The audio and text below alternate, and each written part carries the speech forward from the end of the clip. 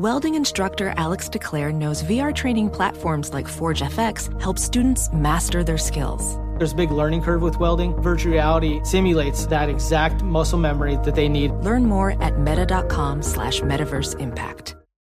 It can be hard to see the challenges that people we work with every day are going through. I'm Holly Robinson Peete. Join us on The Visibility Gap, a new podcast presented by Cigna Healthcare. Download it wherever you get your podcasts. This is Bloomberg Law with June Grosso from Bloomberg Radio. I believe in the fullness of time that history will hold Donald Trump accountable. And Mike Pence might be part of that history, as for the first time a former vice president is being compelled to give potentially damaging testimony against the president he once served. A judge has ordered Pence to testify before the federal grand jury investigating efforts by former President Donald Trump and his allies to overturn the results of the 2020 election. Pence vowed last month to fight the special counsel's subpoena all the way to the U.S. Supreme Court, but on Wednesday said he hadn't made a decision yet on whether to appeal the order. We'll be speaking with our attorneys in Washington before the end of the week and sorting out what our next steps are. I obviously have nothing to hide. I've been speaking about those days, writing about them extensively over the last 2 years. But for me, it was important that we stand on that constitutional principle. My guest is Victoria Norris, a professor at Georgetown Law School who formerly served as chief counsel to then Vice President Joe Biden. Pence had raised a novel challenge to the subpoena based on the speech or debate clause. Tell us about that challenge.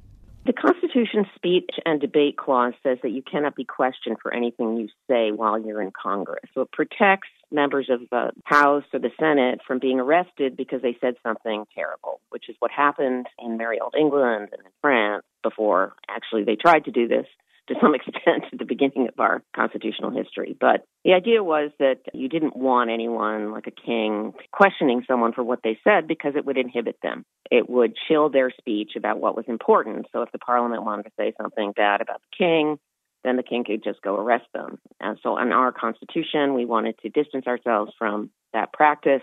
And so he said that members cannot be prosecuted for anything they say while they are members. Now, Vice President Pence is arguing that he was the president of the Senate at the time of the electoral count, and therefore that is a legislative role for the vice president, the unique role under the Constitution. And he is arguing that given that he was performing that unique role, anything that he said during that period should not be used in any other prosecution. And the speech and debate clause does provide very broad support for members regarding the use of their statements in other criminal prosecutions. Nevertheless, not all of his statements were actually regarding what the Electoral Count Act was doing, and that will matter in the ultimate determination about what he testifies to. The judge did recognize the speech and debate clause applies to the vice president when he's acting as president of the Senate, so Pence won't have to answer questions relating to that. Yes, because you got to look at the facts of what was going on here. I was a commentator on the January 6th hearings because I'm an expert in Congress. And if you watch the hearings, you'll see that the vice president was ushered out of his hiding place in the Senate. They went down to what I think is a basement, and he was in his car. I worked for a vice president, so, the mini beast with his Secret Service. And there were pictures of them there. There were pictures of them exiting the Senate. So during the process of what was going on, he was not actually operating, in my view, in a legislative capacity when he was fleeing the insurrection. So there are things that the judge knows about various conversations that, he made that I'm sure the prosecutor suggested were made. I'm sure they have phone records, et cetera, from the National Archives, because those are presidential records, whatever he phones on his official phone. It's showing that he made various phone calls, but those phone calls weren't necessarily in the conduct of legislative business. So he's probably calling people from, and this is entirely speculation on my part, but about the insurrection. He wants to know where are the forces. He may have called the president, and that might cause another objection. But not all of his activity was in the conduct of legislative purposes. He wasn't calling anyone to order. He wasn't standing there with the gavel. He wasn't answering objections, which is what the vice president does in the House and the Senate. He wasn't acting in a legislative role for a good part of that time, which I assume the prosecutor is very interested in. Why? Because the prosecutor wants to know what the thought processes were of the president at the time when he did not act to quell the insurrection. So let's say that there is a call came in from the president, or he called the president and said, what's going on here? You know, why aren't you sending forces here, et cetera, et cetera. Would he have to testify to that call? Well, that depends, okay? So there's also a claim of executive privilege that he might make, but, that's in furtherance of a crime, a conspiracy to obstruct an electoral proceeding. So the electoral counting is an official proceeding. And there are various charges now being made against participants in the insurrection. And if you agree to something like that and you may take a substantial step or any act toward it, really, you're guilty of a conspiracy. And executive privilege does not apply to crime. So that's really what's going to go on if there's a specific phone call to the president. I think the prosecutor also doesn't necessarily want that. If I were Pence, and I'm just, again, speculation, and I'm sitting there in the basement, I'm assuming it's a basement, with my Secret Service and my daughter and a few other friends, or whoever was with him, I'm worried for my own life and I'm worried for my country. I'm not necessarily calling someone who told me all sorts of bad things on the phone earlier that day. But I think that they had divided on this issue quite sharply in the weeks before. And he had his counsel take their position, and he was firm in what he was going to do. He wasn't going to invoke the 12th Amendment and violate the statute and all of the things he would have had to do to change the electoral count. And given that, I expect that you would see him calling, perhaps DOD or, assuming the role of the president, which is what a vice president is trained to do, which in an emergency, they take control. And, any patriot would call the DOT or the National Guard, or, everybody else was. Nancy Pelosi was calling when the Virginia governor was on the line with somebody else, and Muriel Bowser. So I would assume that he made those kinds of calls, and that those kinds of calls, since they're not in the course of his official duties as president of the Senate, are things that he could testify to. But I assume that what the special counsel is interested in is his calls with the president. Yeah, or the president's aides. And some of them have already been directed, Mark Meadows has already been directed to testify because of the relationship to a crime. Okay, so ordinarily, a vice president cannot be compelled to testify about his conversations with the president because of this notion that there's an executive privilege around the close people to the president. That can be overcome in a court of law if there's a special need for it. But it also can be overcome, and this was the Nixon case. It's not absolute. There's never an absolute executive privilege. There's particularly not an absolute privilege when there's a crime. It disappears. So, and this was the case with Nixon, who ordered a burglary, right? We're in a similar situation here, which is to say that perhaps Pence called Meadows, in which case that would be relevant. Meadows himself, I think, is going to testify again to what happened in those conversations, or other people, the Secret Service, that might be relevant. And, we don't know. But I assume that what's going on here is the same thing that's gone on with some of these other claims of executive privilege, which during the impeachment, which I wrote a book about for law students, were wildly exaggerated. The Nixon case is the only case we really have. But it is clear on one thing. If the president is implicated in a crime, right, he has to testify. And that's why Nixon released the tape, because the Watergate burglars demanded that they be handed over, and the Supreme Court of the United States said yes. Because for the pursuit of justice, you're going to send these people away to jail. The president's not above the law. They reaffirmed that in Clinton on his impeachment. Even though this court is not exactly, has changed dramatically, I don't see them as undermining that very basic principle that executive privilege or even the speech and debate clause goes away when there's a crime. And as I say, most of what they're interested in is not, in my view, not statements that were made during the official proceeding, but perhaps before and after. As far as executive privilege, Trump's legal team separately made objections to the subpoena on executive privilege grounds, and the judge completely rejected those. Can Pence still make executive privilege claims in response to specific questions? He can try, but it'll basically be eliminated, as I said, because it's associated with crime, and that's already been litigated in the Meadows case. So if it's related to a crime, there is no executive privilege. The president doesn't have a privilege to commit a crime against the government. This is a crime, not just a burglary, like an ordinary crime. This is a crime to halt the proceedings of the United States in electing a president during January 6th. So it's a very serious crime. And, if a court ordered Nixon to release his case, I don't see why the court wouldn't find that as controlling precedent. Pence, has spoken extensively about Trump's pressure campaign to get him to try to reject the electoral count. And even a book. I would have thought that there was sort of a waiver of any kind of claim because he's already spoken so much about it. Well, waiver relates to the specific time and the specific content. So they could argue that other things that he said, let's say when he was in the basement, which he hasn't revealed, as far as I know, I haven't read that book, so you'll have to correct me if I'm wrong. I haven't read that book either. Okay, so, the only reason he's raising the privilege is he doesn't want to testify, which is interesting, to me. If I were him, I'd just go in there and testify. Now, obviously, some people have had some interest in, some lawyers have said, well, my client is the institution, and, he doesn't want to pit vice presidents against presidents. That's true. The vice president should feel very free to give, of all people, forget about the staff, of all people, clear statements to the president. And they shouldn't be open, in my view. But this is a crime. That's the big difference here. So let's say that a vice president told the president, I think the Supreme Court's going to strike that down. My lawyers are telling me that. Well, you don't want that revealed because it looks like they're undivided about their litigation strategy, right? But no one really knows. They're just hypothesizing.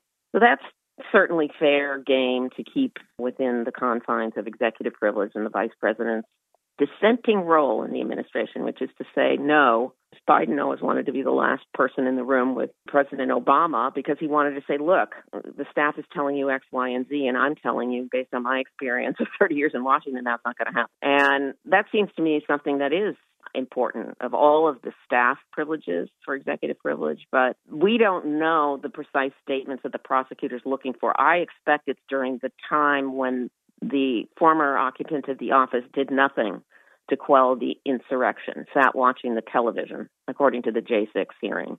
He's going to want to know what Pence was talking about. And if he hasn't said those openly and hasn't said anything about those particular conversations, then he hasn't waived the privilege. The thing is that the privilege is just not applicable because he's not operating in a legislative capacity. And even if he were operating in an executive capacity in advising the president, he can't do that when it's concerning a crime. When he filed the objection to the subpoena, he said that he would take this to the Supreme Court. Now he's saying they're sorting it out and reviewing whether or not they're going to appeal. Do you think an appeal to the Supreme Court would be advantageous to him? It would certainly delay things. Well, if delay is in his interest, he can do it. It would be interesting to see what they would say about this. If delay is in his interest, he will do it. And he might hope to get one or two justices. It's interesting. The court's a new ballgame right now. And, I'm out here talking to law professors about how new it is because I decided to read all 300 of the opinions they've issued in 2020 and 2021. You did? Yeah, I have a new website for Georgetown where we're tracking all their decisions, and they've changed a lot, and they're in the process of changing more this term. So that increases uncertainty, and whenever there's uncertainty in the law, that's a full employment bill for lawyers, which is to say, maybe they won't follow the Nixon case. They have departed occasionally for him, not always. He might peel off a justice or two, because I think it's pretty clear. I think the reason that the appellate court is not wavering is because the Nixon case is pretty darn clear. There is one exception to all of this, and it is a crime to conspire to overthrow the electoral count. And there's really no two ways about that. And I think that they've been very inventive at legal arguments. I don't see the court wanting to take the case, to tell you the truth, so they might just not take it. But you could get a dissent from, say, a Justice Thomas, who dissented in a couple of the Trump cases. It's just a delaying maneuver, I think. I don't think they'll want it, because they're going to do lots of big deals. They're going to overturn affirmative action. They've got all these gun cases where there's a massive amount of uncertainty in the states about who can own a gun and who can't own a gun, and that's real on the ground, right? So they've got things they have to decide this term. I don't think they'll want to decide it, and so then it's a waste of lawyers' money, really. There's not much delay involved in denying a cert petition. The special counsel seems to keep winning these cases. getting people to testify at the grand jury who don't want to. How big a victory is this particular subpoena for Mike Pence? Well, a victory for Pence or a victory for the... Oh, well, tell me which side. I thought it was a victory for the special counsel, but, who's it a victory for? It is a victory for the special counsel. And I think it shows that the rule of law, when the rule is clear, applies. The rule of law is a treasured cultural commodity of the United States. If you go to other countries that are full of backsheesh and, kleptocracy, you realize that this is in our DNA. And I don't think any judge, to tell you the truth, a Trump judge or not, on this kind of a thing, wants to be on the wrong side of history, because this is about history, and it's about the future governance of our country. Whether Trump is indicted or not, he can still run for president. I think there was a labor leader who was sent to prison, and he ran for president and got hundreds of thousands of votes. And other members have gone to prison and run for the House. There's no prohibition on that. But I do think it will affect how history treats what happened on January 6th. And they've seen enough in the D.C. circuit, they've seen enough of these defendants. And they're pretty much familiar with the kinds of defenses, and they're not very good defenses. And I think they've seen enough not to be particularly sympathetic. Now, if you knew the law, you would expect that, if you knew the Nixon case, there's only one case. You don't have to be a super expert to understand that the president cannot conspire to commit a crime.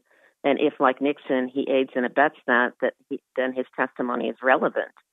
So I would have said that Jack Smith would win, and I think I did at some point.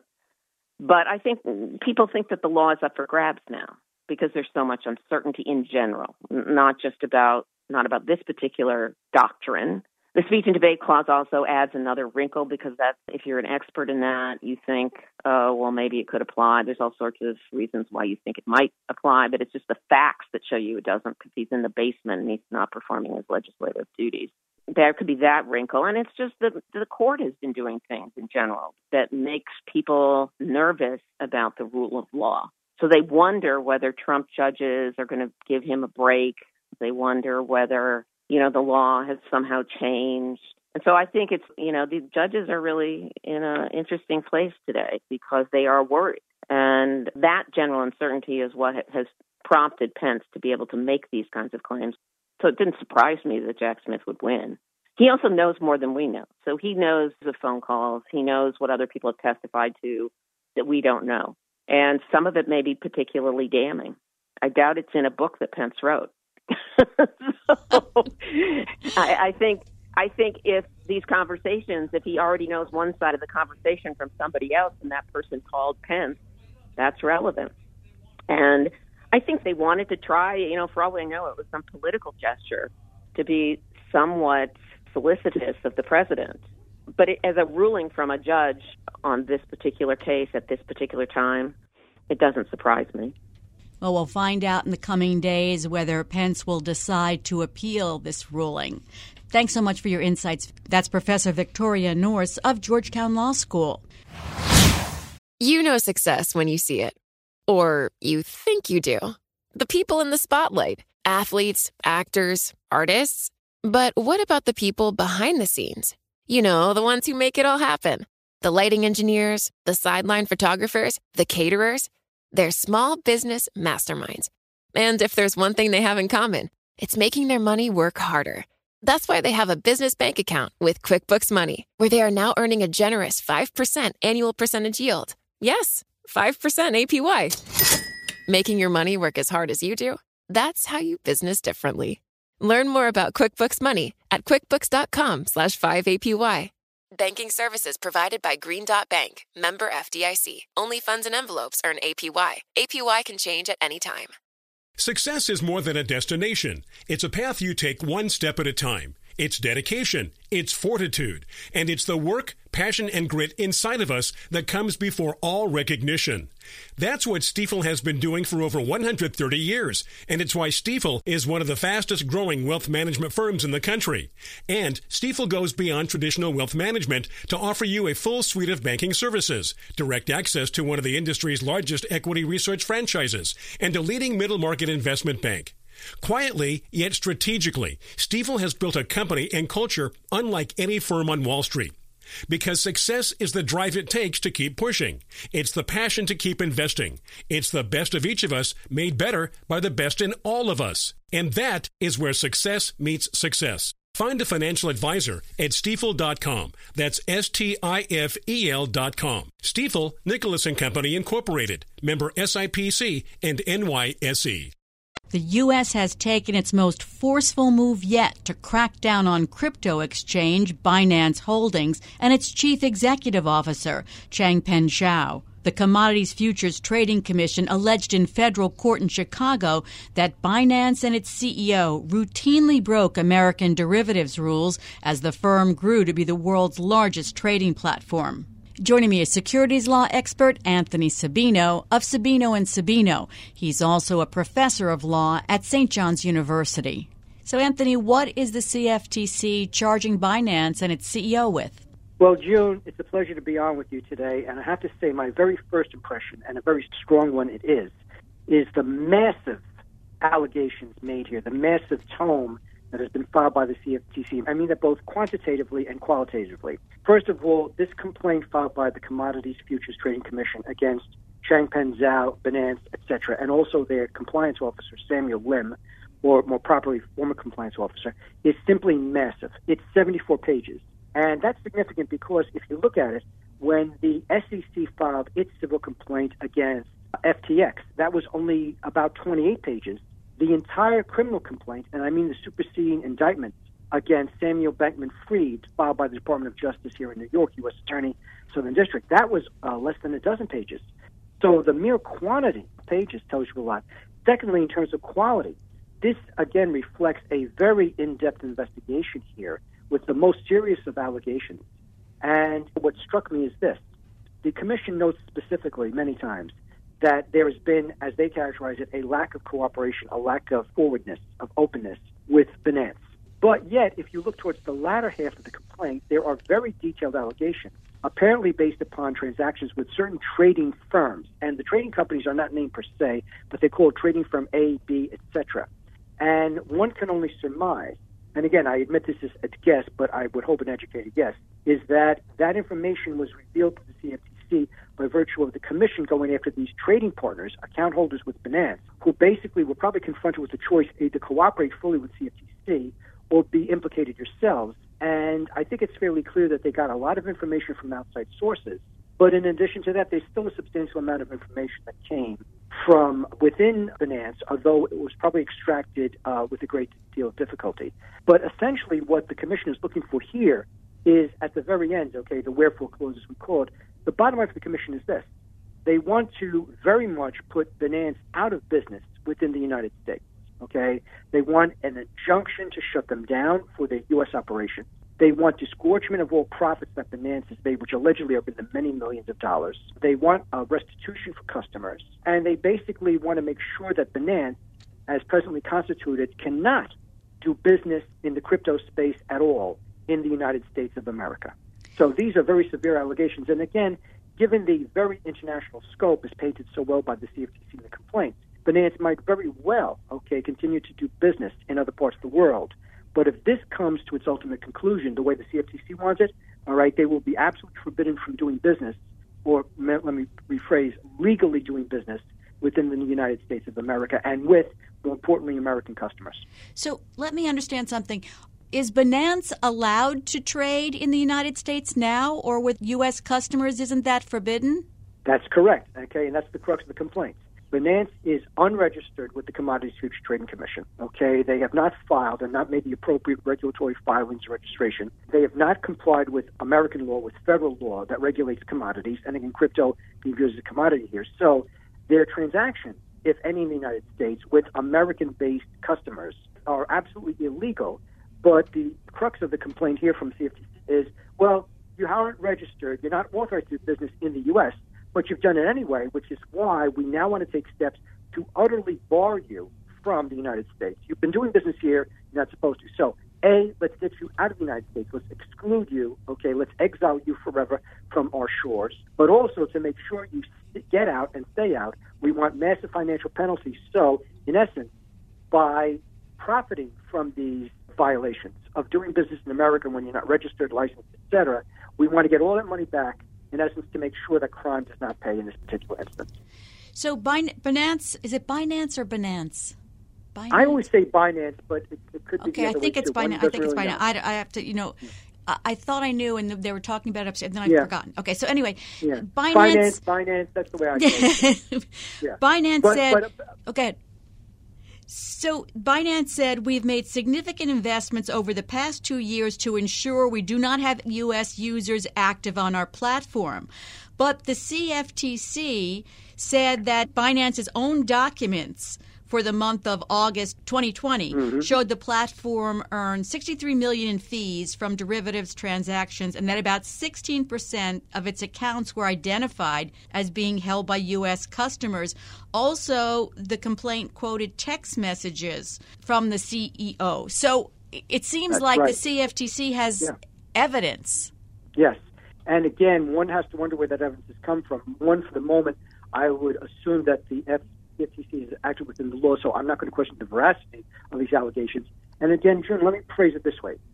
These allegations, and we have to remember they're allegations, it doesn't become fact or truth unless it's proven in a court of law, if indeed that day ever comes. Nevertheless, just as allegations, these are a damning set of accusations here.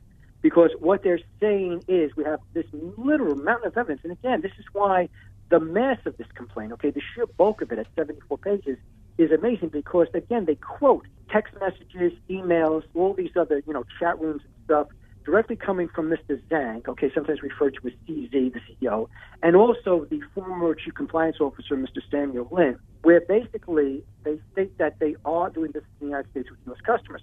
Now, you mentioned, and well said, that Binance's position has been, we've instituted compliance programs, et cetera. However, the CFTC has very stridently said, you've told us you're complying, but the truth of the matter is what you say and what the reality is are completely different, You claim to have compliance programs in, but you don't. And furthermore, even though, you claim to be following the law, you still have never registered with us. So you're still not authorized under the Commodities Exchange Act, the CEA. And the bottom line is, so without that registration and so forth, without filing accurate reports, you're at fault. Also, what I found, and I have to use the word stunning here, I don't mean to be melodramatic, but I was stunned by this, is the allegations. And again, they're allegations, they're not the truth yet, but it's alleged that, among other things, Binance deliberately and willfully, and especially with Mr. Zhao as the CEO and the company itself, deliberately and willfully sought to disguise American customers, U.S.-based customers, so they would not appear to be from the U.S. They apparently had a category of what they called VIP customers, whatever that means, but it also means that they essentially engaged in, to be frank, a subterfuge to, shall we say, inform or otherwise hint to U.S.-based entities, look, we can't do business with you as a U.S.-based entity, but you should essentially disguise your identity. And now they get into all the lingo of VPNs, virtual protocol network, whatever it is, but that virtual address, but basically hiding their identities. And also something that, again, if true, is quite damning itself, is the allegation where the CFTC says that, and again, you mentioned the 16%, that's very significant because when you're talking 16% of billions of dollars in trades, that's a lot of money. That is significant business. And it's been alleged that on their various financial disclosures, for lack of a better term, pie charts, et cetera, as we find, again, literally pie charts and graphs in the complaint, that U.S.-based business, U.S.-based customers, it's alleged they deliberately obfuscated that by changing, instead of U.S. or USA, put it under UNK, and I don't mean United Kingdom, UNK as an unknown. So there are, again, numerous allegations of all these artifices, all these devices, where Binance knew they were dealing with parties in the United States, knew they weren't supposed to be transacting business for them, and they did it anyway. And then, even as a subset, but still damning allegations, they talk about the extension of margin trading, leverage, which apparently Binance encouraged amongst all customers, but also particularly with U.S.-based customers. And again, that's something that is also extremely regulated. You and I and your sophisticated audience knows that if you're buying stocks on margin, that's highly regulated by the SEC. The same essential principle applies to buying commodities, including crypto and derivatives of crypto, on the commodities exchanges. And since they did not comply at all with the rules regarding reporting of leverage, et cetera, that's a serious allegation. And once again, it just gets worse. It goes from the frying pan into the fire. there's the allegations, not dissimilar to what we saw against FTX, that there were violations, lack of compliance with the anti-money laundering laws, the AMLs as they're known, that basically are in place to make sure that terrorist organizations, criminal organizations are not transacting business or otherwise honest securities and commodities markets, things that have to be tracked to deter criminal or terroristic behavior. And again, Binance is way out of compliance with that because they simply don't have any methodology in place. Now, Binance certainly says the opposite. I believe one of their other high-ranking executives is quoted in the complaint as saying, oh, yeah, but we've been working on this for years and we've done thus and so, we're making progress and we're going to continue to do so. But in essence, the retort from the commission is, yeah, that's what you said, but that's not what you're doing. So you're out of compliance and you're not even trying. You say you've got something, but your controls are inconsequential, ineffective, and we simply don't buy it. So you know what? We gave you a chance. You haven't fixed it, all right? So if you can't fix it, you're out, okay? We want to bar you from the U.S. forever. And once again, I think one of the most troublesome things here, June, is the fact that these folks have allegedly been doing business in the U.S. when they're not supposed to, when they're unregistered, where they don't file reports, where they don't follow the rules, but yet they've done it anyway. So they're already not supposed to be here. So in terms of like excluding them, it literally is the commission by virtue of injunctions, decrees, monetary penalties. They're seeking to expel Binance, if you will, from the U.S. markets forever and ever. Do you see the lawsuit being an attempt by the CFTC to assert its authority over the crypto trading world while it's in something of a competition with the Securities and Exchange Commission over crypto? Unequivocally, yes. I'm not faulting the CFTC for following their statutory duty to police the commodities market. But there is definitely an element of competition with the SEC, if you will. In fact, at one point in the complaint, there's some mention of ICO's initial coin offering. Now, in more recent years, especially as Gary Gensler has moved from CFTC chairman to SEC chairman, he said, okay, ICOs are securities. So therefore, the SEC is going to regulate that. But once again, okay, the CFTC also would like to say, well, wait a minute. What are you selling in the ICO? You're selling, or you may be selling a commodity that's our territory or turf. So definitely there is an element here of CFTC saying, look, crypto and crypto derivatives and so on and so forth, they are commodities. They're essentially of the same nature as, pork bellies and grain and wheat and gold and silver, which have always historically been regulated by the CFTC or its predecessors. And therefore, it's our sovereign duty to regulate that. And again, I also note, and I found this interesting, that this case is filed in the Northern District of Illinois, in other words, Chicago. And that makes a lot of sense historically because the complaint specifically mentions the CBOE, Chicago Board of Options, and the CME, Chicago Mercantile Exchange, because basically for all of American history, Chicago has been the heart of the commodities market in America. Again, that's not to disparage the NYMEX here or the former NYMEX here in New York, but the bottom line is when there's wrongdoing in the stock market, the government goes to where the stock market is found, Wall Street. So that's why those actions, so for example, FTX and SBF, Samuel Bankman-Fried, those were venued in the Southern District of New York. But when you talk about commodities, the heartland of commodities is literally the American heartland, the Midwest, Chicago. So that's why the CFTC filed it there, I have no doubt. Not to mention the fact that the judges, both at the district court level, Northern District in Chicago, and the Seventh Circuit Court of Appeals, which sits in Chicago, they have enormous expertise with respect to the Commodities Exchange Act and enforcing those laws and adjudicating those cases, so on and so forth. So essentially, the CFTC not only is staking out its own territory, making sure it is being assertive with respect to commodities regulation, of which they say crypto is a part of.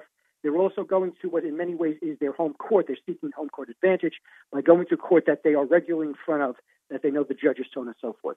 But again, what you're indicating there, and I quite agree, is the fact that this is not the end of it. I would not be the least bit surprised to see the SEC also step in. And again, one hopes that these two agencies work collaboratively and not competitively, all right, to sort out this mess and basically protect the integrity of the commodities market. So how does any agency regulate Binance when the CEO, Zhao, has even avoided designating a corporate headquarters and said wherever he is, that's where the corporate headquarters is?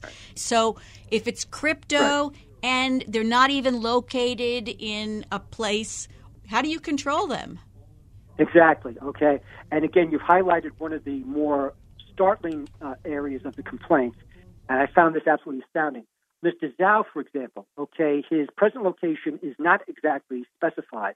The complaint indicates, a belief that he's currently in Dubai in the United Arab Emirates, so he's beyond the reach of U.S. law enforcement, As you noted, and this is one of the keys to the complaint here, is that this entity, basically claims to be international and it refuses to give an address. And of course, that is fatal to any attempt to be properly regulated and registered in the U.S.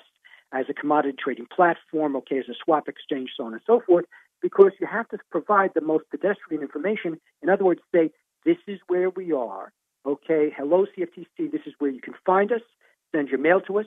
If you need to subpoena our records, if you need to crash our party and seize our records, this is where you're going to find us. We need a physical location. So the fact that Binance refuses and apparently works very hard, is very assiduous at working at making sure you can't find them, I think that speaks very much to the fact that they're trying to evade the long arm of the law, And certainly with respect to Mr. Zhao, I have no expectation that this gentleman will ever spend 5 minutes in front of a U.S. judge or before the CFTC because he's simply beyond our reach. That leads to the very practical problem, of then how do you regulate these guys? I think the purpose of this complaint, among other things, is not just to enforce the law, again, assuming these allegations are proven true, against Mr. Lin, the former COO, the CCO, Chief Compliance Officer, against Mr. Zhao as CEO, and against the entity itself. It's not just to basically exclude them, exile them from the U.S. I think it also sends a powerful message to anyone who has done business with them as an account to basically, and basically, because what it says to me, June, is FTC is saying, look, we're after Binance. If you've done business with them, you are next. If you have an account with them, we can find you because you are U.S.-based and we can shut you down. We know who you are. We know where you live, and we can shut you down. And again, even in the global economy that we have today, as we all well know, and we see this every day, is the fact that money moves globally. But one of the stops it makes constantly is within the U.S., especially in New York, through the main money center banks. So if you're going to basically shut down Binance in the U.S., that means they can't access cash in the U.S. or any other kind of assets. They can't transact any business here. And certainly right now, if I was at any bank, be it major, minor, or anywhere on the spectrum in between, the bottom line would be, hey, make sure we have nothing to do with Binance. And if we have a customer who's banking with us and they're doing business with Binance, we don't want to have these people's customers anymore. We don't want to be entangled with this mess, all right? So I think it's more a matter of, again, a powerful message to commodity traders, crypto traders, legitimate, and also maybe let's call them some borderline people in the gray area, basically saying, look, even if Mr. Zhao is in a foreign nation, we can't get him. We certainly know where you are, and we can certainly get you. So, back off, leave get away from Binance, because that's how we're going to shut them down by basically excluding their customer base, walling them off, if you will, fencing them off from U.S. customers. Thanks so much for lending us your expertise, Anthony. That's Anthony Sabino of Sabino & Sabino. And that's it for this edition of the Bloomberg Law Show. Remember, you can always get the latest legal news on our Bloomberg Law podcast. You can find them on Apple Podcasts, Spotify, and at www.bloomberg.com/podcast/law. And remember to tune into the Bloomberg Law Show every weeknight at 10 p.m. Wall Street time. I'm June Grosso, and you're listening to Bloomberg.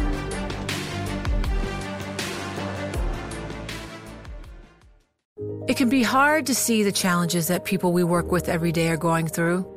I'm Holly Robinson Peete. Join us on The Visibility Gap, a new podcast presented by Cigna Healthcare. Download it wherever you get your podcasts. Hi, everyone. I'm Paul Anka. And I'm Skip Bronson.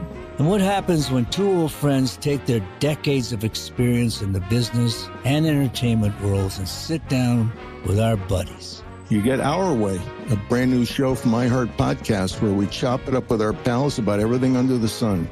This is our podcast, and we're going to do it our way. Listen to Our Way on the iHeart Radio app, Apple Podcasts, or wherever you get your podcasts.